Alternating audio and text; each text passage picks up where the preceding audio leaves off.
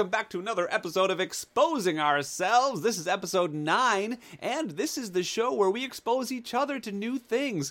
Matt, a big music fan, will assign me one of his favorite albums or playlists to listen to each week, and I, a movie buff, will give him one of my favorite films, and we come together on this podcast to discuss it all. I'm Travis Ritchie, and with me, as always, is my good friend, Matt Runquist. In today's episode, we're going to discuss the movie Jumanji, Welcome to the Jungle, and the playlist, which consists of one song called The Dead Flag Blues by Godspeed, You Black Emperor. Hey, Matt, how are you today? I'm good. How are you? I'm good. You know what? I've been, at the first few episodes, I was trying to call you a different way to describe you as my friend, and I had something today, but I can't remember what it was. So, you know what, though? My good friend you are. Good friend is the best descriptor. Good friend. Yeah. Yeah. It's interesting when I think of you as merely my good friend. Oh, merely my good friend.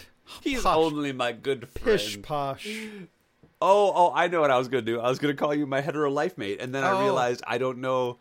Do you know that reference? Heterosexual life mate?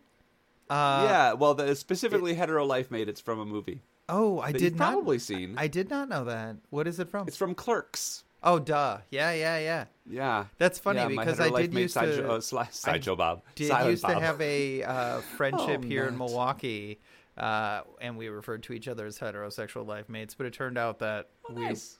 Well, I mean, except it's no longer a friendship, so that's awkward. Oh, that's a shame. Really should have referred to ourselves I have already... Oh. I really What? should have referred to ourselves as, like, heterosexual 4-year mates, I guess. Yeah, partners. Partners is a non-delineated amount of time. Yeah. And I like that. Man, I have already established that my brain is a little bit wonky based on not only the multiple times we've tried to open this episode that won't be audible to viewers, but also this discussion of you being my good friend. But I will say I will not apologize because they said never apologize in advance. But I will say that I am woefully underslept. I am sleep deprived this week. It has been a long week, and I've only had 2 days of the 7 that I've had an adequate amount of sleep. So yeah, there's that. Well, I've been having a little trouble sleeping myself lately, and I have no obvious cause. I've been waking up in the middle of the night for, like, hours, and then eventually falling back asleep. But, so I'm not super sleep deprived right now, but that feels very random. In a half an hour, I could be Do you try anything exhausted. for that? Like, do you take melatonin or something? I took melatonin once, but I think I'm such a horrible caffeine addict that melatonin can't touch me. It's like I have like interesting. I have like a perfect caffeine shield around me at all times. A caffeine force field It's around like, your brain. It's like in a fighting game when they have like the little flashing lights like preventing anyone from touching you for a certain amount of time. Yes. That's basically how me and caffeine are. This caffeine is your invincibility star. Yeah. I used to have a very heavy caffeine addiction, nice and healthy, especially after I moved to LA. I went to work for Starbucks and all that free coffee. I was drinking about a pot a day, which is for reference, 4 grande mugs of coffee a day. And now, is grande small, sugar. Medium, or large? That's a medium at That's Starbucks. medium. It's a Okay, 16 great. ounce, so like 4 16-ounce cups of coffee. Oh my give or take. gosh. And I realized that I was addicted because I would wake up and if I didn't have my coffee by like noon, I would get a headache. And I didn't like the idea that I was addicted to anything. And I don't do any other substances. Like I don't smoke, I don't drink, I don't, do any drugs. And so, and you shouldn't either, kids. And I cut myself back to half a pot a day. And I was pretty comfortable with that, and I would allow myself like a third cup if I really needed it. And then I started cold brewing my coffee a few years ago. And about the same time, I was trying to shift to being more vegetarian, not vegan, but, close. And my digestion was a little wonky, and it's always been that way. I've never really been able to, figure that out. And so my doctor was like, well, maybe you should cut back on your caffeine. I was like, I'm already down to like 2 cups. And so what I did was I cut my beans that I was using to make my cold brew with half decaffeinated beans. Ugh. And so No, they're actually not bad. Yeah? I do the decaf Sumatra from Starbucks, and it's I really like it. You know, decaf gets a bad rap from way back in the 80s when decaf really was like noticeably different from like regular coffee. But they nowadays, use a bunch of different new. Mm-hmm. They use a bunch of different new methods for getting it to be decaf, and it's pretty. It's fine. It's good, and I really liked being able to have a cup of coffee at night if I wanted to have a coffee, and I could just have one without feeling like I was messing up my sleep. Yeah. But I don't think that's why I'm not sleeping. And it's not that I'm having trouble sleeping. It's that I have to get up so early for work, and then I'm up late. Like tomorrow night is Monday night, and I have an improv class that goes until 10 p.m. Oh my! In Hollywood. And then from there, I have to get home, which usually takes an hour, hour and a half, eat some dinner, maybe, and then go to bed. And then I usually have like a 7 a.m. call time, which means getting up at 6. And so those are the reasons. Yeah. And that was all last week, just a lot of early call times. Saturday, I was working on a show, and my call time was 6:30 a.m., and I didn't know ahead of time where we were filming until the night before, and it turned out that it was going to require like a 50-minute bike ride to get there. So I had to wake up at like 5 a.m. and it was obnoxious. Wow, that's when I get up, Travis. Do you really wake up that early regularly? I wake up between 5 and 6 without an alarm. Wow, that is not me, man. I've never been. That's the biggest reason I didn't do well in college the first time around, because at 8 o'clock class was. You know, this might be just an internet meme, but I've always been fond of the one that goes around that talks about how back in the prehistoric times, people were needed to stay up through the night, right? To watch the fire and watch for wild animals and things like that. And so and other people were needed for those early mornings for the same reason, right? And so there really evolved a variety of people to, some people. So the night owl and morning person thing has its basis in sort of evolutionary fact. I have no idea if that's true, but it's an internet meme. I read it on Facebook. Yeah. So as you know, I really like it. And you know what? That is very appealing. If I'm giving it just a moment of thought, it doesn't seem likely, like evolutionarily speaking, because the amount of time that could be a thing kind of pales in the length of time that humans have been evolving in general. I don't know, man. I don't know. I like it. Well, now we're going to have to do some research. Oh, yes. Which means Googling. Well, yes, just ask. Googling. Let's just ask Hank Green. He'll get to the bottom of it for us. Yeah. Do you know Hank Green? I do know Hank Green, yeah. Okay, yeah.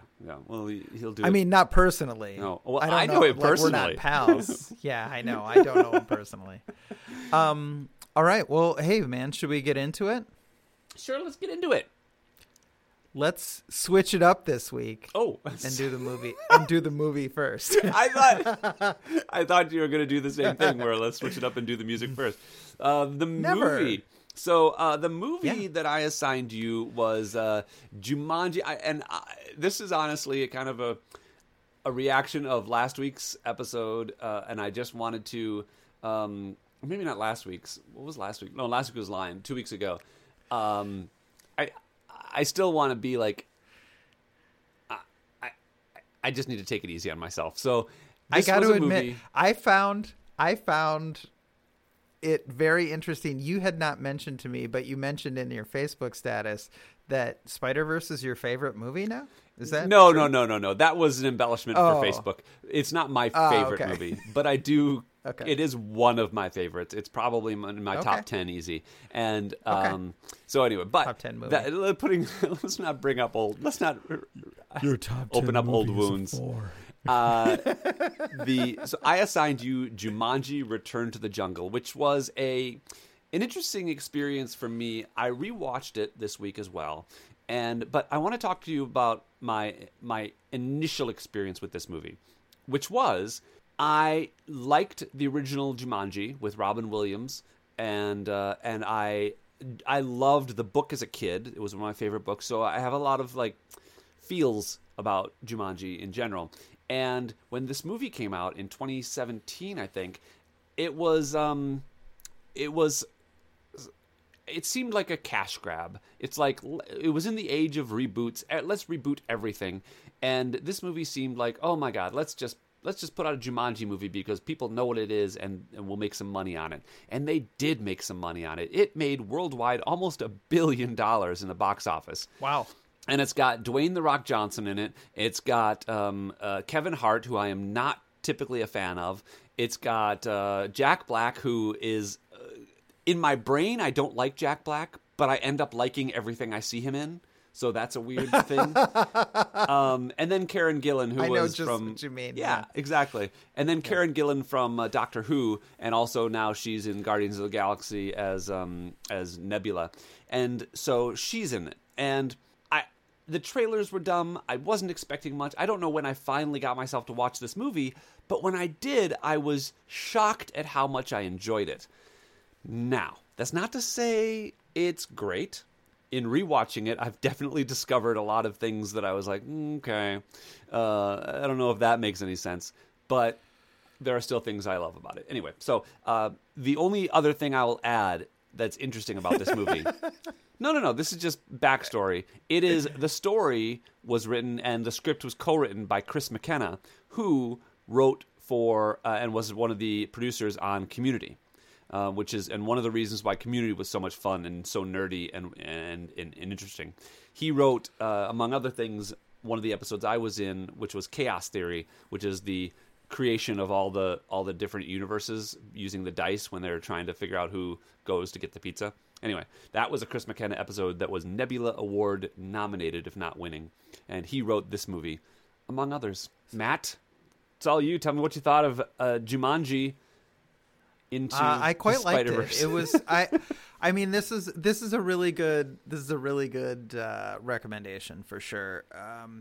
Yeah, you're absolutely right. It's not great by any stretch of the imagination, but it's way better than it has to be.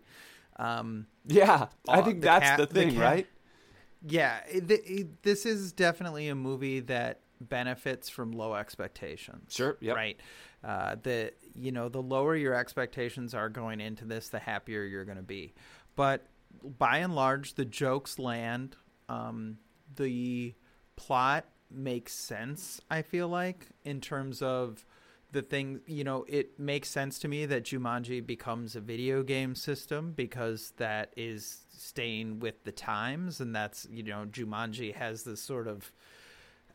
So I've never read the book, but Jumanji has like a consciousness about it, right?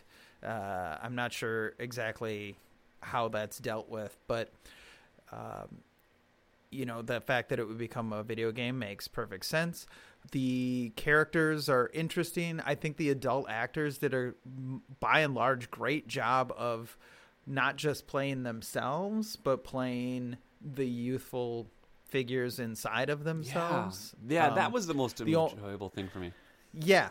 The only one that I'll really read on that front is Kevin Hart. And I will say that Kevin Hart had the hardest job because his high school character was very, very sketched out stereotypes. I mean, they're all sketched out stereotypes to a certain extent, but that one is like the fridge character is like dumb jock, except the casting for that didn't really read as dumb jock to me. And I don't think dumb jock is the thing. I really understood that character at all, and he didn't seem particularly unique in any way. So when Kevin Hart basically kind of tosses most of that in the trash bin, it's like, okay, yeah, I mean, I don't believe that there's a 6'4", large man inside of Kevin Hart right now. Yeah. But by and large, everybody else did a great job. The Rock was fantastic. Jack Black was unreal good. Yeah. Like in a movie with, really good casting throughout, Jack Black stands out as the standout. Wow. Yeah. This is professional amateur podcasting right here, folks. Unreal performance from Jack Black as I want to say Brittany. the character's name? No. It's something along those lines. Yeah, it's something along those lines. Bethany or Brittany. Bethany, that's it. Yeah, just wow.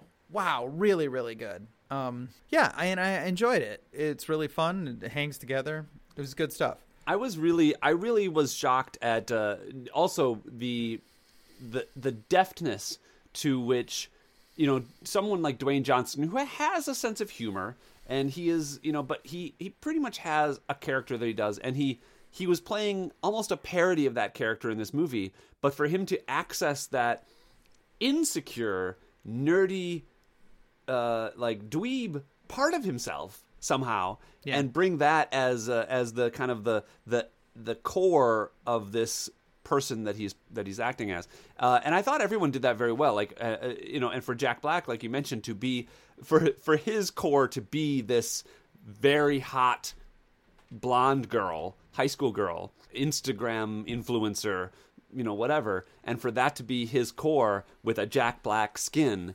And all of them did it. Karen Gillan did it with Martha, who is the insecure, like nebbish girl who now wears this gorgeous like model action figure female body, and then even Kevin Hart. Like, it's the most I've ever liked Kevin Hart in a thing. And wow. Well, yeah, because he did manage to do something interesting, and some of the jokes really land. Like the fact that cake is his weakness is hysterical. Yeah, some of the jokes, I do think Kevin Hart is funny. I have liked him in other things. I just felt like if the brief was you have to embody the teenager inside of you, I felt like he did the worst of the four of them. Yeah. He didn't do nothing, right? He didn't like forget about it, but everybody else was better. And I would say, I would blame that on his character. Yeah, I would blame that on his real character, like his high school character being underdeveloped more than that's what I was saying. Yeah. But yeah, other than that, I mean, I actually felt Bobby Cannavale as the villain was fairly blah. Like, there was nothing there. Yeah, I did not love the villain at all, and I felt like it was weirdly horror, like it had been trucked in from another movie. He's got like disgusting bugs crawling across his face and into his orifices. That's never really explained. Yeah. Yeah, he's just kind of evil. But he is just the video game villain, and video game villains do tend to be two-dimensional, right. No pun intended. Yeah. But I just thought that was fairly interesting. Yeah, I mean, if I'm going into my reads now of things that I didn't love. Okay. Everybody's got 3 lives, right? Right. And that's from a story length perspective, that makes sense. But from a video game perspective, it's extraordinarily restrictive. And then late in the movie, we meet, well, not late, halfway through the movie, we meet the kid who's been trapped in the game. Right. Right. And played here by Nick Jonas in his in-game avatar. Yes. Yeah. So that was interesting because the in-game avatar is young, right? That threw me for a minute, right? Because everybody else is an adult, and then he's young, and it's like, why is he young? Well, he's however Nick Jonas is. I mean, Nick Jonas, he might be 30 for all I know. I don't know. Yeah. Maybe he just seems young because we're old. Yeah, it's possible. But I guess my point was it jarred me at first, and then I realized, the video game character is youthful, and that's why he's youthful. Right. Well, and so is Karen Gillan's character too. She's young. They're probably about the same age. Yeah. But anyways, back to the 3 lives thing. So when they meet him, he's got like all this experience. He's like, oh, that's a horrible way to die, and blah, blah, blah. And he's like very, like he knows all the tricks and the trades, right? But he's only lost 2 lives, right? Yeah. According to the movie. And that doesn't make sense, right? Because think about it. Right, like you're transported to this world, you don't know what the rules are, you're gonna die once, like as a fluke, right? So really, he's only had 1 death where he was like trying, and then he failed. Yeah, right. So it felt like it just felt like the 3 lives thing was restrictive for the sake of the movie rather than something that would make sense for the story. And I, so I didn't love that, right? That's because fair. it's a nitpick, but it did make me go, yeah, I mean, look, they're down to one life already. And yeah, you're going to get pretty freaking conservative when you are down to one life. Yeah. So the let's see, what else did I have for reads? Kevin Hart, I didn't love, but he was fine. Okay, so Karen Gillan, we need to talk about this character. Oh, okay. Just a little. So you're familiar with the concept of fan service? Sure. Okay. What? So this is a fan servicey character. She's wearing an extremely skimpy outfit, and the character that she is playing is deeply uncomfortable with that outfit. Right. To the point where she asks Jack Black for a cover-up and then ties it around her hips. Like, why are you not wearing the cover-up as a cover-up? Oh, because we have to... Yeah, no, think about it. From the perspective of a teenage girl that doesn't like displaying her body and is deeply uncomfortable, why did she not just put the shirt on over herself? Okay, I mean... Maybe because the part of herself that she doesn't like the most is her legs. And if you have to choose between your legs and your midriff... Yeah, I think she did that because Karen Gillan is insanely hot, well, and we like to look at her. And again, like I love to look at Karen Gillan. Like, who doesn't, right? But I mean, so first of all, I'm gonna say that from the plot of the movie, her character is the Lara Croft character, and Lara Croft famously wore very much that kind of outfit. And so they're poking fun at that. Although Tomb Raider, Lara Croft's belly is covered. In the movie or the game? in the video game. Oh, is it? I would be willing to bet that not every iteration is like that. I mean, there have been a lot of versions. I'm referring to the original. I'm referring to the original. Well, the original was like 8-bit, so it's hard to see much of anything. It was polygons. It was. Thank you I know. Much. I'm exaggerating for comedic polygons. effect. But yeah. So I mean, gosh, I feel like your old man is showing a little bit by picking at the character's costume like that.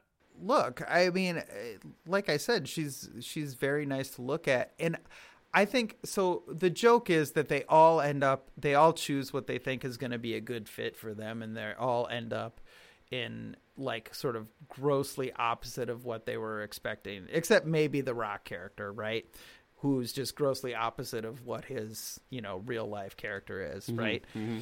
But, the Bethany chooses curvy genius, right? Yes. And it turns out that it's Jack Black, right? Like, I get that. And as like a one-hitter joke, right? Where it's like, oh, Karen Gillan shows up and she's dressed slutty, right? That's funny. Right? That's mean. I think sexy is not slutty. Inappropriate for the jungle is the joke. And, but, Okay. So inappropriate for the jungle. As someone who is very sex positive, I don't want to, and also like living in West Hollywood where, it's fine for men to wear skimpy shorts and tank tops. So I don't want to shame anybody for doing that. Not even in a movie. I'm not shaming anybody for doing that either. I'm saying that her character is explicitly upset about being dressed like that. Right. But doesn't do anything to change it. I think the point is that she learned, and the reason is that she's nice to look at. Sure, that's it. Okay, that also the reason is that in the video game that's what her character looks like, and yeah, you can be upset about it, but you can't be upset all the time at something, and that's kind of a life lesson where it doesn't do anybody any good to be upset at your circumstance, right? Your circumstance is what it is, and you can change it, adapt to it, or quit, or just not live life. Right. And I guess what I'm saying is that the adaptation that she does to it does not ring true for me. I think she learns to appreciate her actual beauty in her real life. And her character, her teenage character, is not ugly in any way. She's a little frumpy, but that's because she kind of has poor self-esteem. But learning, being in this beautiful body helps her, I don't know, become a stronger person in her real body. I found it nice. Yeah, I don't have any more points. Like no more notes. Like that's how I felt about it. Like there were really just a couple of relatively minor things. Yeah, some of the things that surprised me as I didn't remember how effective the emotional kind of ending was, especially when they go to Alex's house. Alex, the boy who's been trapped in there for 20 years. They go to his house and he rolls up to the door with a family. And it's actually played by a young Colin Hanks. Not young, but it's played by Colin Hanks, who looks so much like his dad. It's crazy. But and he kind of recognizes them and pokes and picks them out, and it's like, oh, you must be must be Fridge, and you must be Bethany. And I don't know, something about that moment was really emotionally resonant for me. And that was really well handled. I was kind of shocked at that. And then I liked how Spencer and Martha ended up getting together, and that felt earned. Actually, you know what? Did that feel earned? Because I felt like that was just like, well, we're the two dorks. So it was funny because in game he's like, oh, I've liked you, and she's like, I've liked you, and I was like, I did not get that at all from the going into the game. That's because you have always been cool, Matthew. As a dork, let me assure you that it is really tough to let the people know that who you're into, that you're into them. And I really identified with both of those characters and their truths. Okay, and I thought of another thing. Yes. I felt like the visual effects, so I'm not going to say they were bad, right? They were uneven, right? Yeah, a little bit. Sometimes it felt like they were really going for like a cartoony, big, almost mask-like special effect, and sometimes it felt like they were really trying and just missing the mark. Mm-hmm. And it was almost like they were like, okay, here's our list of 60 VFX shots. We're going to send 6 scenes off to each of 10 different VFX shops. Yeah. And they're just going to do their thing, and then we're going to get it back. Like, it just felt like it didn't feel like there was continuity. Well, but in Matthew, the special that's pretty effects. much how it works, Matt. I know. And it's probably more like, it's probably more like 1,000 VFX shots in a movie like this. I know. I wasn't. Well, but you're saying it right, and I think what happened is you probably get some inconsistency there. So your eye is spot on, I think, and you're seeing that quite right. I did wrestle for a long time about the ending and about the fact that that Alex didn't go back with him, and I always thought that it was a inconsistency with the way the game worked, because in my mind I'm like, well, when Robin Williams came out of Jumanji, he was old, out of his time, and he came out. And so why wouldn't Alex be old and out of his time when he came out? And what I realized was that that at the end of the original movie Jumanji, Robin Williams gets back to his childhood, doesn't he? Oh, okay. I got to admit, I'm pretty sure, and so I think I remembered it wrong, and thus my problem with the continuity was incorrect, and so this does stand up to scrutiny as far as that's concerned. Speaking of which, I like that they wrap in the original movie, and so Nick Jonas's character is actually living in Parrish. I can't remember what his name is. His tree house that he built in Jumanji, which I thought was kind of neat. So nice. They tie in the original movie, and so it actually is kind of part of the world. So, Matt, do you want to give it a rating? I absolutely would like to give it a rating. I did spend a little time thinking about what I wanted to do, because my stated rules for ratings are 1 through 10. I'm using the whole scale. Okay. And no half ratings. Yeah, of course. 10 is enough. Yeah, 10 is enough numbers. Sure. Okay. But I really wanted to give this a 7.5, right? And I spend a lot of time going, well, I'm not going to give it a 7.5. Nope. It has to be a 7 or an 8. Yep. What does it deserve more? Because I do feel like this is a 7.5 movie, but I feel like this movie is a 7. Okay. Just with the few problems that I had with it, and sort of like the low. I feel like if I was going into this movie expecting to be like wowed, I would have been disappointed, right? Mm-hmm. It was because I went into it going, yeah, I mean, it's a rock movie, Jumanji, like it's, I'm expecting to laugh a few times, and I'm expecting not to have to throw popcorn at the screen, right? Yeah.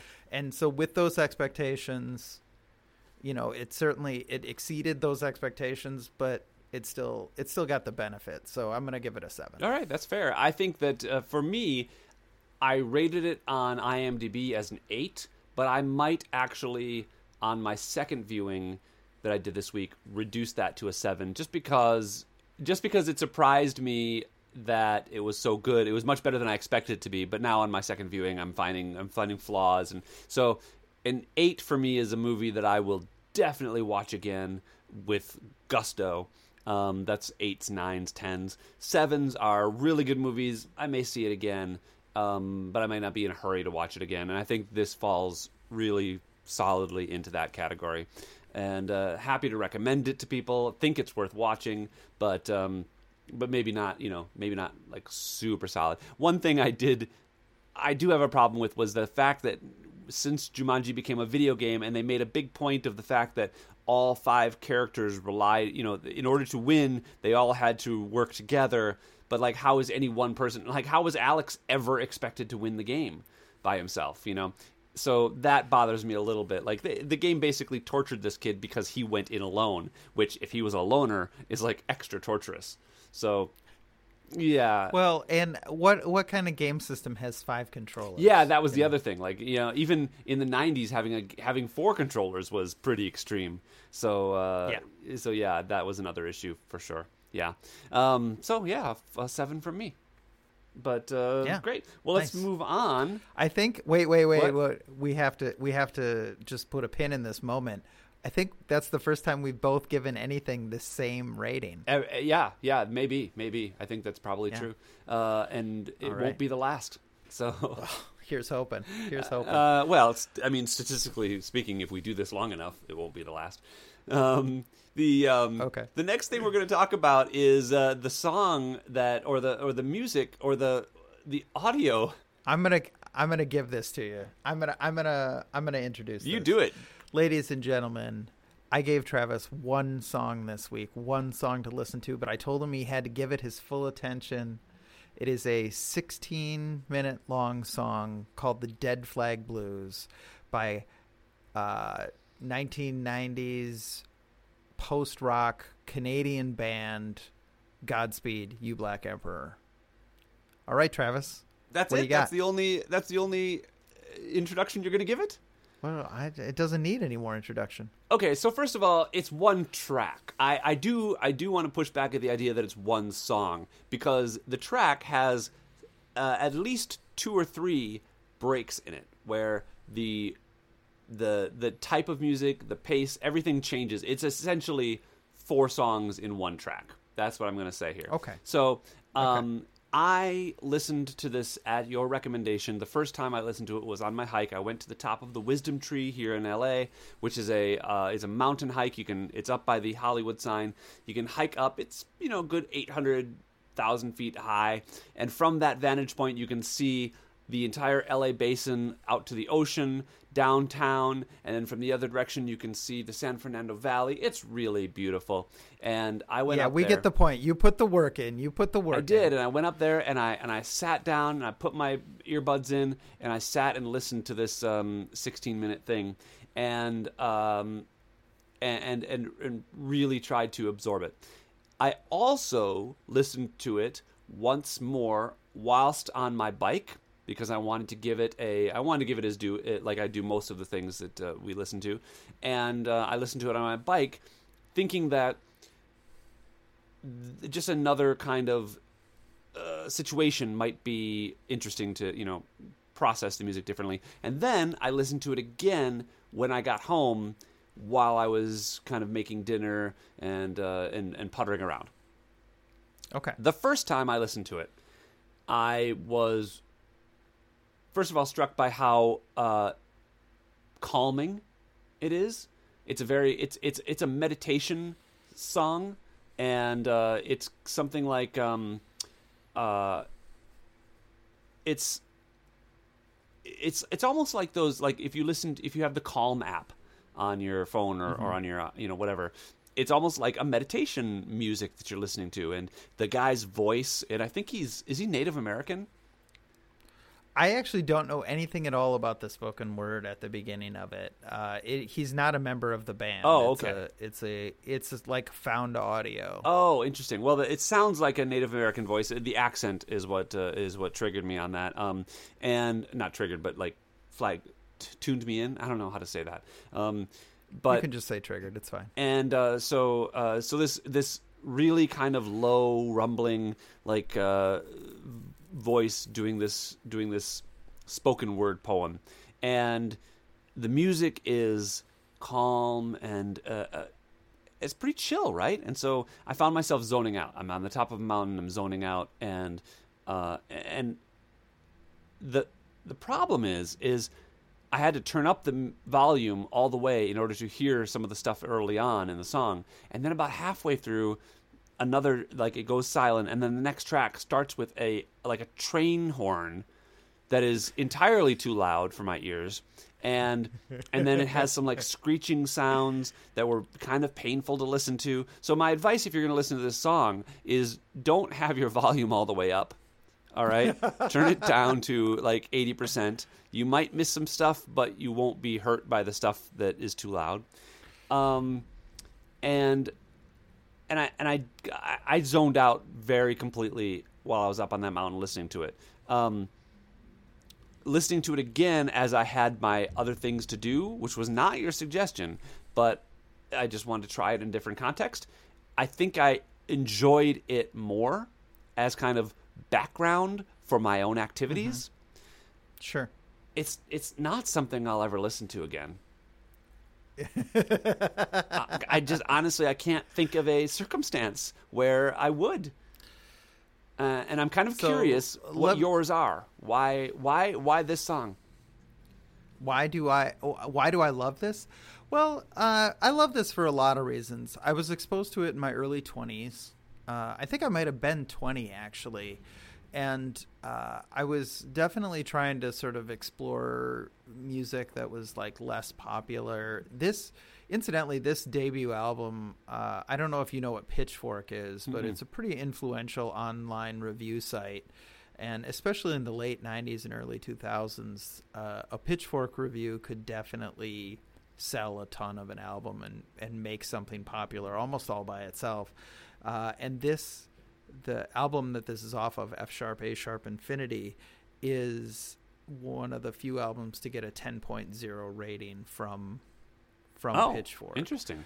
And so, it was a different kind of music. It's still guitar based, sort of, or at least the guitars figure prominently in a lot of it. It's almost sound collage in a lot of ways.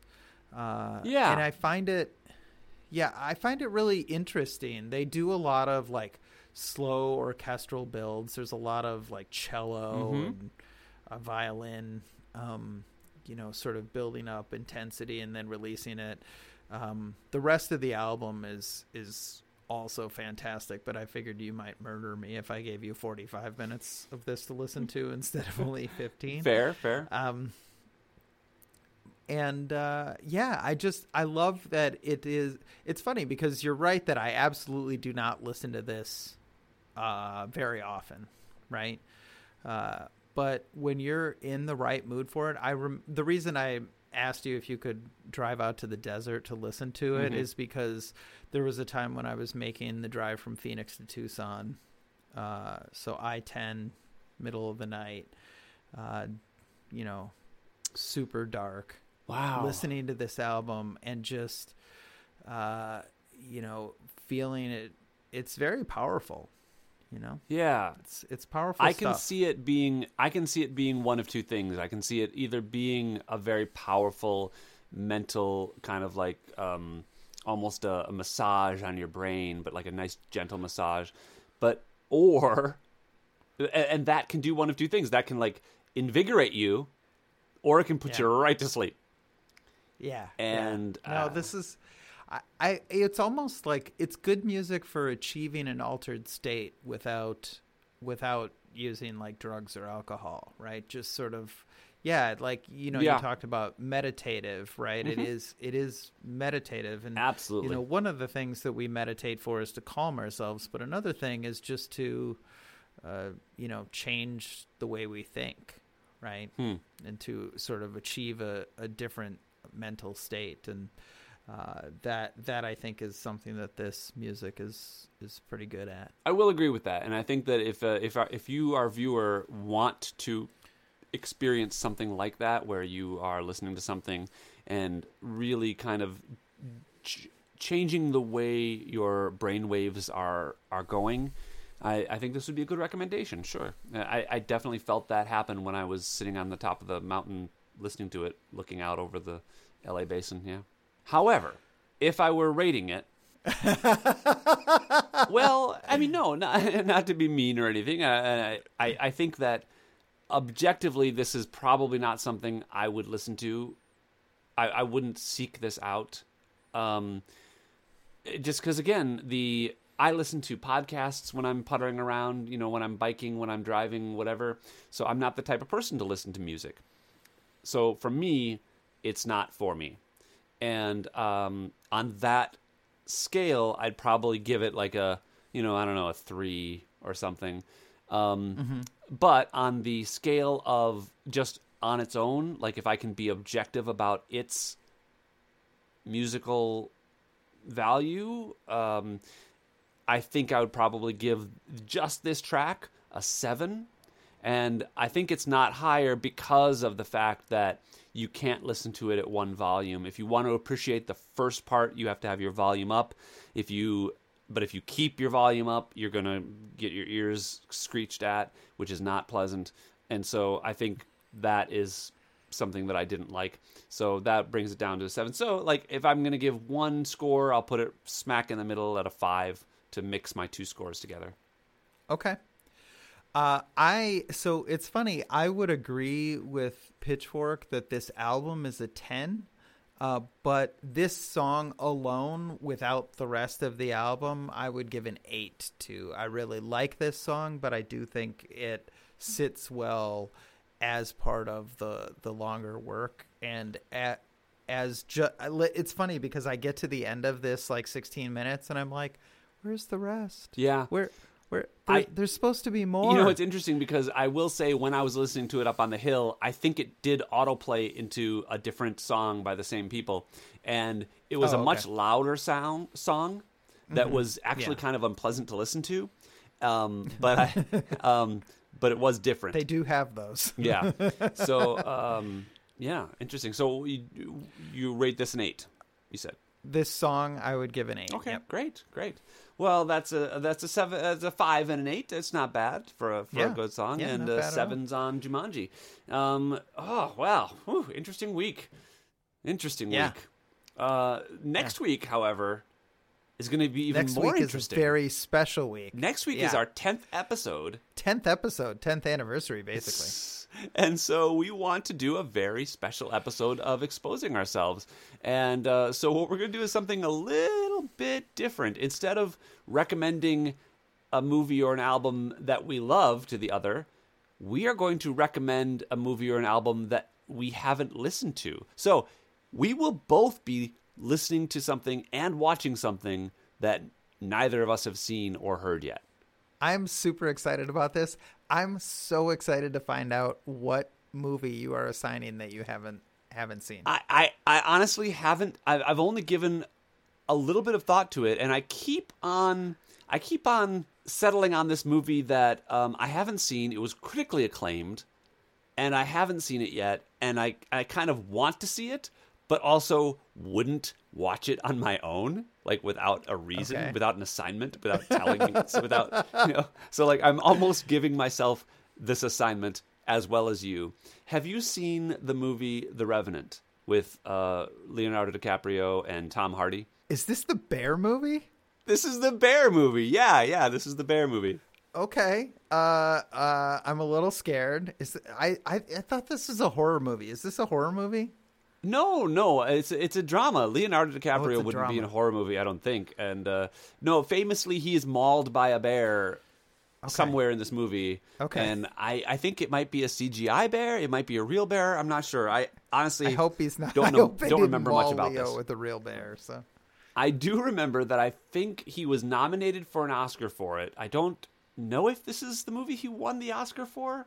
We'll talk about that next week. Yeah. But yeah, so I feel The Revenant. I'm a little concerned. I do occasionally have dreams about being attacked by large carnivores. So Really? yeah.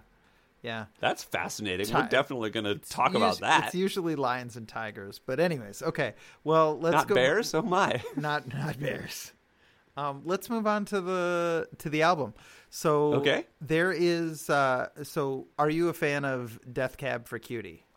No, but Have you I've ever- heard of them. You've heard of them? Okay. I've heard of them, yeah. There's a 2003 album by Death Cab. It's considered their best album. It's called Transatlanticism, and I have Okay. never heard it. I've heard a couple. Oh, I've heard gosh. one or two of the songs off of it, but I've never heard the album. So those of you who know what a ridiculous indie rock head I am are probably scoffing right now, but I never became a Death Cab fan. I was a huge Modest Mouse fan, huge Built to Spill fan, huge Decemberists fan, but for some reason Death Cab was like, oh no, I'm too cool for Death Cab or whatever. And so I never got into them, but now I feel like there's this big hole in my knowledge, so...